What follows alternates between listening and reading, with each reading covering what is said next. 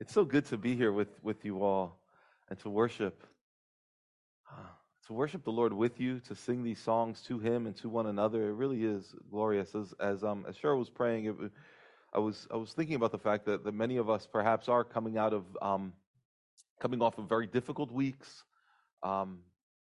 Whether it's the problems and the difficulties and the challenges that we're experiencing personally, or perhaps in our families, or maybe it's just the weight of the trouble that we're experiencing, that the world is experiencing, and we carry something of that with us through the week. And I was reminded that when we gather as the church to worship and to see what God has to tell us, we're not sticking our heads in the sand and ignoring all the problems of the world. No, we're not sticking our heads in the sand to distract ourselves. Instead, what we're really doing is we're raising our head above the fog of war and of trouble to see what lies beyond all of the trouble, and to see that Jesus is in fact on His throne,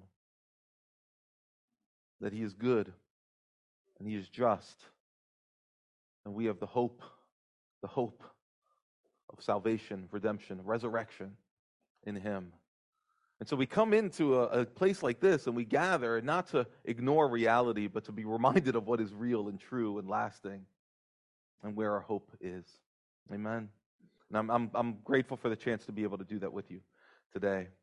We're going to be looking at Ephesians chapter 4, verses 1 through 6, and we're going to be thinking about what it means to live as one. To live as one. Way back on April 5th, 2003, Delimar Garcia Ramirez, who is the woman who you see on that picture, and I'm the guy next to her,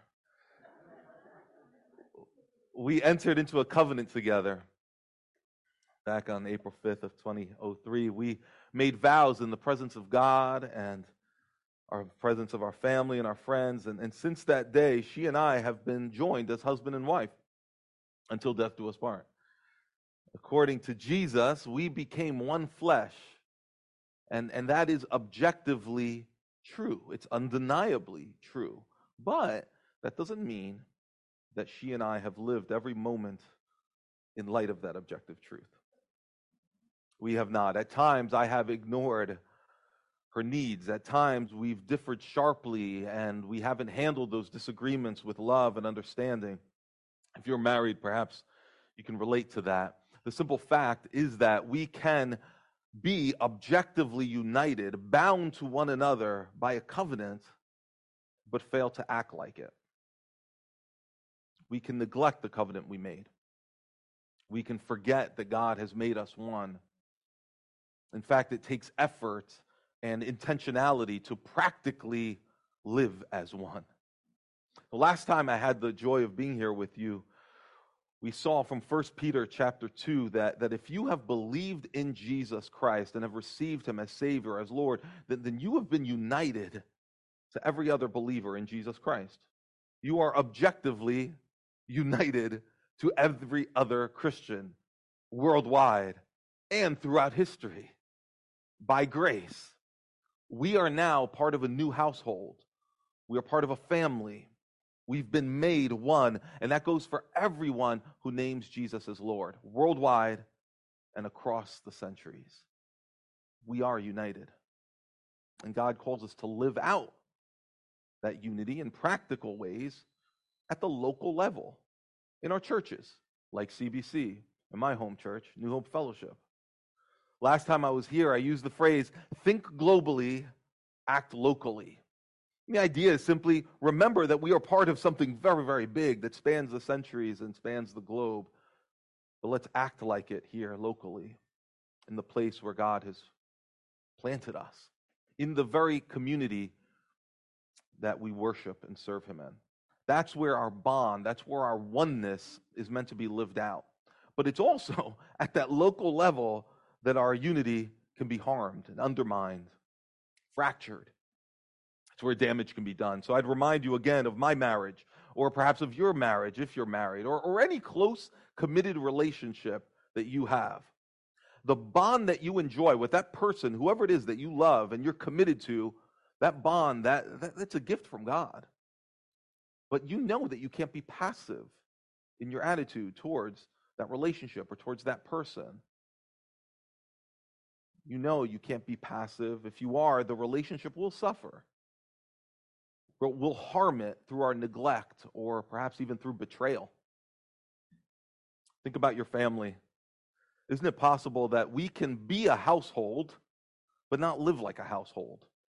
We can, for any number of reasons, begin to feel like we're roommates. We live under the same roof. Or we're business partners. We get stuff done together. Or at worst, we can even start to feel like we're enemies. You can forget what binds you together in the first place. And so it is with the church. We can begin to live as if we are not united by Jesus and his gospel. We can allow neglect or sin to strain our relationships with each other. And we can even let differences that were meant to enrich our lives and to make this community more beautiful, we can allow those differences to divide us. And that's why we must work at unity. We must work at unity. And Ephesians 4, 1 through 6 tells us how to do that. Now, the New Testament is actually, and you may know this, filled with calls to unity. The writers of the New Testament often are calling God's people to be of one mind, to love one another, to stay connected. I'll give you some examples, and let's read these. Let's read them carefully and let the weight of each one of these settle on us. In 1 Corinthians 1:10, the Apostle Paul says, I appeal to you, brothers, by the name of our Lord Jesus Christ, that all of you agree, and that there be no divisions among you, but that you be united in the same mind and the same judgment. In Romans 15, the Apostle says, may the God of endurance and encouragement grant you to live in such harmony with one another, in accord with Jesus Christ, that together you may with one voice glorify the God and Father of our Lord Jesus Christ. Finally, Peter, the apostle, has these words for us in 1 Peter 3. He says, finally, all of you have unity of mind, sympathy, brotherly love, a tender heart, and a humble mind. Do not repay evil for evil or reviling for reviling, but on the contrary, bless, for to this you were called, that you may obtain a blessing. Now, maybe you notice that built into these calls, these instructions, there's also often a warning along with the instruction. Warning against things like quarrels and divisions and reviling and revenge. These are threats to unity, aren't they? Sometimes the apostles would even call out individuals in their letters and say, I've heard that so-and-so are in conflict. Help them make peace. Call them to reconcile. Now, all of this, all these warnings and these instructions, they imply to us that unity isn't just important, but that it's hard. It's hard. We should just admit that. Because if it weren't hard, the apostles wouldn't have addressed it so often. So let's just admit it and admit how much we need these reminders and how much we need the Holy Spirit to move us towards one another in love and tenderness. But of all the passages we could focus on, we're going to look at Ephesians chapter 4, verses 1 through 6. So let's read it once again. And this is the Apostle Paul writing. He says, I therefore, a prisoner for the Lord, urge you to walk in a manner worthy of the calling to which you have been called, with all humility and gentleness, with patience, bearing with one another in love, eager, he says, eager to maintain the unity of the Spirit in the bond of peace, not passive about unity or neglectful of it or presuming it, but eager to maintain it, eager to maintain the unity. To maintain it simply means to preserve it, right? It means protect it because it's valuable, so cherish it. But notice the Apostle Paul doesn't say, maintain the unity of the church. Although he could have said that, he chooses not to. Instead, he calls it the unity of the Spirit. Literally, it's the oneness of the Spirit. And then he goes on to say, there is one body and one Spirit, just as you were called to the one hope that belongs to your call. One Lord, one faith, one baptism, one God and Father of all, who is over all and through all and in all. You see the repeated theme, one, one, one. Here's my best attempt at explaining what Paul's getting at here. God is three in one. He is one God who exists in three persons, Father, the Son, who here is referred to as the Lord, and the Holy Spirit, the Father, the Son, and the Holy Spirit. And when anyone comes to believe in Jesus Christ, the Son, as Lord, he or she is brought into a relationship with the Father. And it's an unbreakable bond with the Father. You are, in fact, accepted and adopted into his family. And as if that were not enough, the Holy Spirit, the third person of the Trinity, begins to live in you, to dwell in you. That means that if you have believed in Jesus,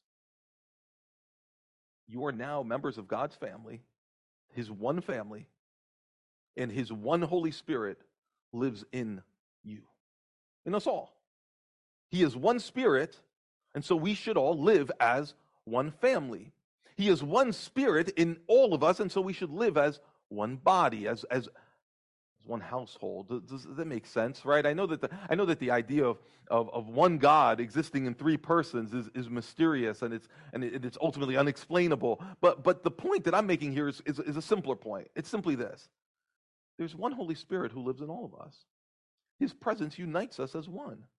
We are connected by a spiritual bond that gives us peace with one another. We no longer need to view one another as competitors or as opponents or enemies or as a threat. We now can view one another as family. That's the unity of the Spirit. It's the unity that we have because the one Spirit lives in us all.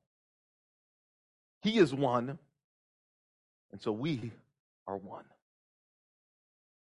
When we embrace that one faith and we were baptized with that one baptism, we now have this faith and this baptism which unite us. They have this in common. Yes, but at a deeper level, what bonds us to one another is the Spirit of God himself who makes us one.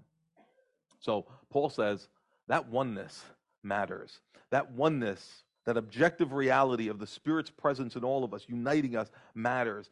Don't take it for granted. Don't neglect it. Don't live as if you're not one when you are. Because when you live that way, when you live as if you're not one, you actually grieve the Holy Spirit, he says. That's what he says down in verse 30. Don't grieve this one Holy Spirit who has united you. We cause grief to God himself when we allow, quote, bitterness and wrath and anger and clamor and slander into our hearts and into our relationships. Now, while preserving unity is hard, I think we'd all admit that.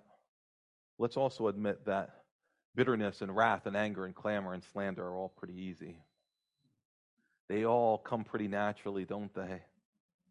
Over hurts and offenses, over politics, over disagreements, over differing opinions, even over differing opinions on what the Bible says about secondary matters. We can start to experience bitterness and wrath and anger and clamor and slander in our hearts. Oh, it comes so easy. Bitterness. Bitterness is not hate, by the way. Bitterness is just that settled kind of disappointment and resentment towards someone because of how they've treated you, or because of some perceived slight, perhaps. It's that steady, settled, negative posture. Wrath and anger, that takes it up a notch, right? Wrath and anger are a little bit more intense. That's more outwardly visible. You can live with bitterness and no one may even know. Wrath and anger becomes a little bit more obvious. It's aggressive. And clamor is very obvious. Clamor has to do with shouting and raising our voices in anger towards one another. Slander is speaking evil. Slander are words that undermine and destroy relationships and reputations. And the Bible word for slander, the English word slander, usually is used, at least legally, it's used to talk about saying things that are untrue about someone that ruins their reputation in some way or hurts them in some way, right? That's what slander is. The Bible word for slander is not that, it can actually be true. What I mean, the Bible word for slander has to do with speaking evil of others, even when it's true. But it's meant to undermine, it's meant to ruin, it's meant to hurt, it's meant to alienate. And you see, of course, how it destroys unity. I became pastor of New Hope Fellowship, our church, in 2016. I didn't realize, none of us did, all of what was in store for us as a church and as a nation in that year, 2016, and since then. Right? If you just reflect, what's happened in our world since 2016? You think we've had some things to fight about? Have we had some things to differ and even slander and clamor and grow bitter and wrathful and angry about? We've had some reasons to divide. But our church made it. We made it, and so did you. You're still here. Now, who can say what 2024 has in store for us? We don't know. You don't know what a day will bring forth. Psalm 27 tells us. But I am pretty sure that it's going to bring us more opportunities for, quote, humility and gentleness and patience and forbearing one another with one another in love. In this new year, we are going to be confronted with the need to eagerly maintain the unity of the Spirit in the bond of peace. That's a guarantee. It's interesting that the Apostle Paul starts this section of Ephesians chapter 4 by saying, verse 1, he says, I, therefore, prisoner for the Lord, urge you to, and here's what I want us to look at, walk in a manner worthy of the calling to which you've been called. Walk in a manner worthy. This happens to be the halfway point in Paul's letter. The whole first half of the letter to the Ephesians, he's been describing what God has done through the death and resurrection of Jesus to reconcile us to himself and to reconcile us to one another. It's all been, the whole first half of the letter, it's all been about what God has done through the gospel and how he has given us a new identity as his people, united by his Spirit. And now, in chapter 4, he's saying, live as if everything I've told you is true. Because it is. Conduct yourselves in light of everything I've told you. That's what it means to walk in a manner worthy of the calling to which you've been called.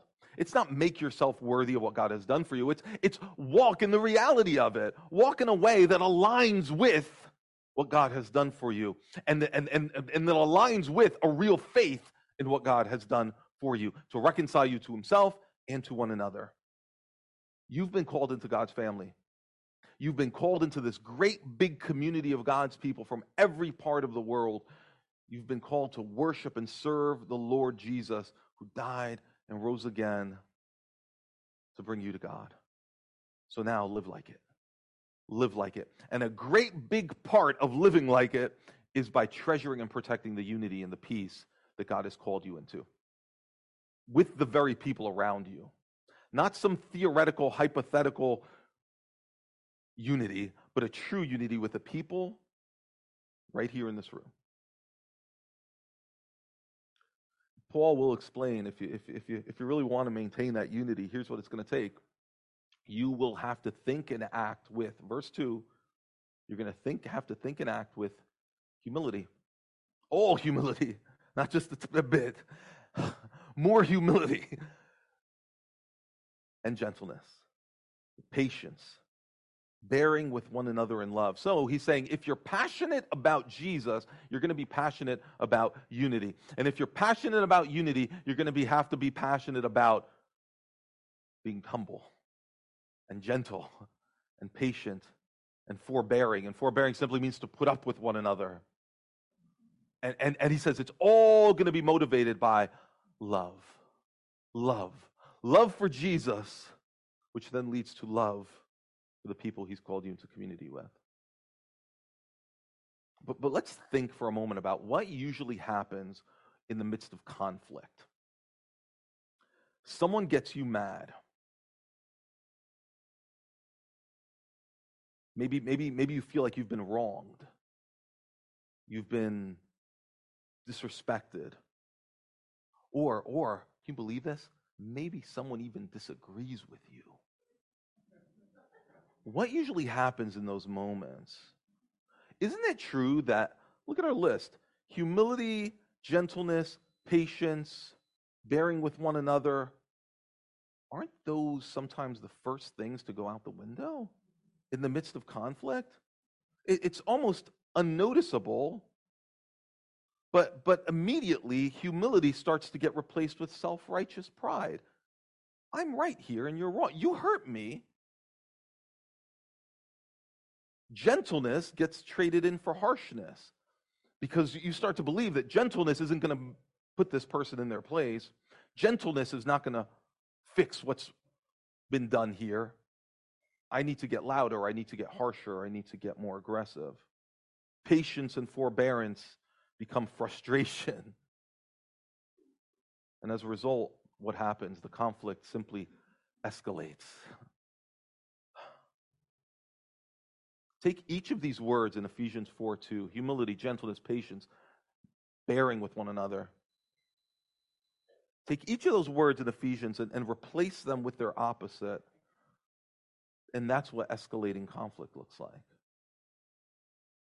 Now, the fact is that conflict is going to happen, even within a happy, united household. Conflict will happen. We will disagree, won't we?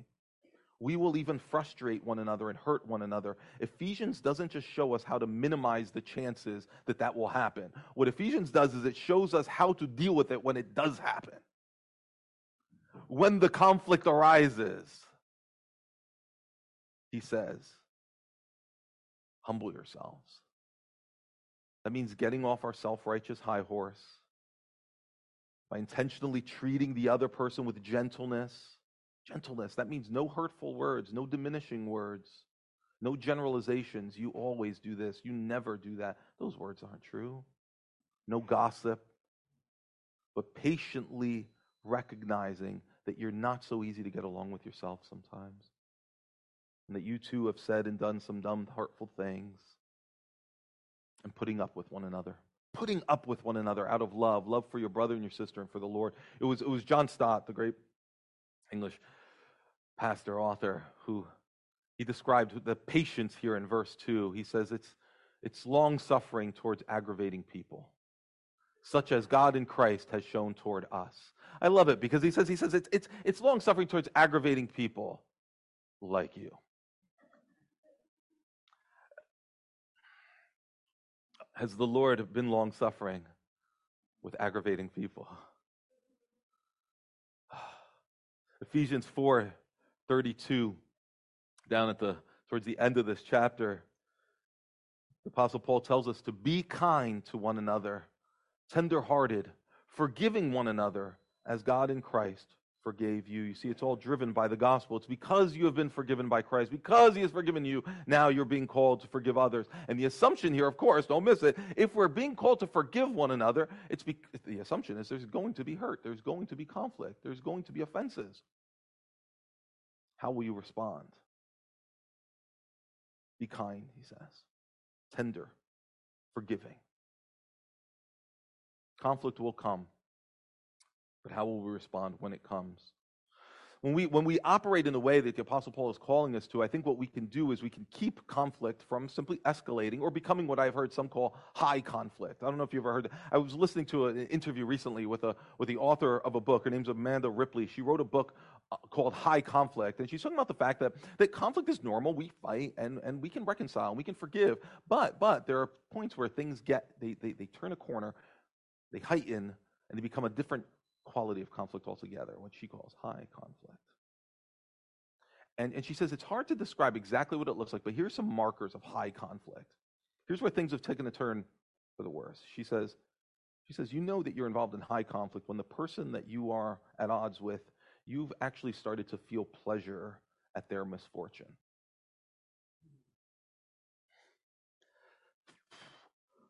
That's the opposite of love, isn't it? The direct opposite of love. Or she said, when the other person that you're at odds with or in disagreement with, they can do something good or something you agree with, but you can't acknowledge it. You can't bring yourself to acknowledge the good. She says, here's another last feature of heightened or high conflict. She says, you find yourself playing out detailed arguments in your head with this person in bed at night. And you're forming these magnificent, defeating arguments in your head on the things that you wish you could say or will say if you get up the courage and you get the chance to this person. So we can keep conflict from becoming high conflict, and we can see it instead dissipate if we will be kind to one another, tenderhearted, forgiving. If we are willing to approach one another with gentleness, humility, all humility, with forbearance, and with love. Perhaps you've seen this happen. You've seen even high conflict dissipate and end with reconciliation and healing. Maybe you've seen this in your marriage. If you haven't, it's there, it's possible. The Spirit loves to bring people into unity. Just a point of clarification as I close. God calls us to unity as churches, as a church, but it's unity on His terms, not our terms. Sometimes I think we think, we would have unity if everyone just agreed with me. If my preferences and my perspective were adopted by the rest of you, man, everything would be great. But that's not the case in any church, is it? And it's not the kind of unity that God calls us to. There's a quote by the great Dietrich Bonhoeffer, who's a Lutheran pastor during World War II. He says, he who loves his dream of a community more than the community itself becomes a destroyer of community, even though his personal intentions may be ever so honest and earnest and sacrificial. The reason I share this quote is because it resonates with me. It makes me think about the fact that I can want my church, or you might want your church, to look a particular way, to align perfectly with your preferences, your perspectives, your opinions. You have a vision for what you want the church to be. And he's saying that if you love that vision, that dream of what the church should be, more than you love the actual church that God's made you a part of, you will become a destroyer of that church that you have this grand vision for. Have you seen this happen? It can happen at the family level. If I can have such a vision for what I want my kids to be like, what I want our family life to look like, so much so that I fail to see the beauty of what it is right now. I fail to see God's grace at work. I want that dream family. I end up destroying my family as a result.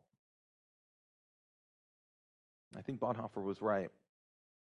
And I think he's calling us to pursue unity on God's terms. Unity of the Spirit is not uniformity.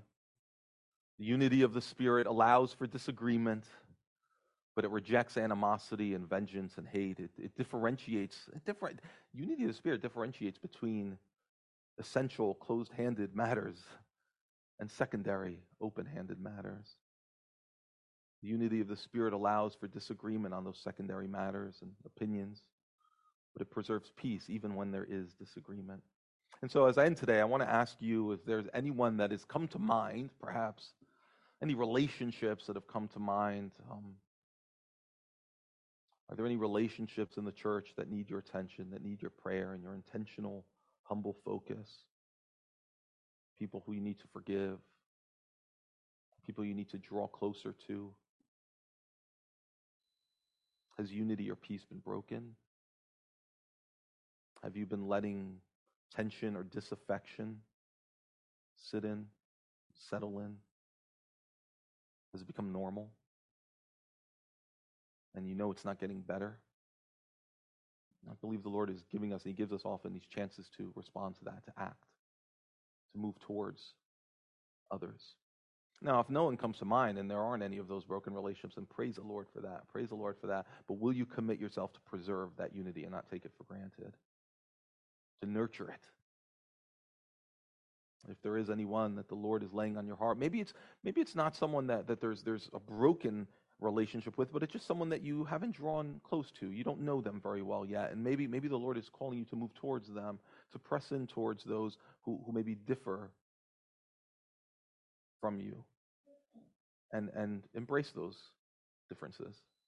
Not to debate your differences necessarily. I want to encourage you to continue to pray for one another. And when conflict does begin, to work and pray to live as one. Ephesians 4 is a call against passivity. I've heard some say, we need to, when it comes to unity in the church, we need to pray like it's all up to God and then work like it's all up to us. I would tweak that. I would say, no. I would say pray like it's all up to God and then work like you've been guaranteed success by God. Because the guarantee that we have is that in the final day, the Church of God worldwide won't just objectively be one, but will look and live and act as one. We can have a foretaste of that now when we push in towards each other with gentleness, humility, forbearance, and love. So let's do it. Let's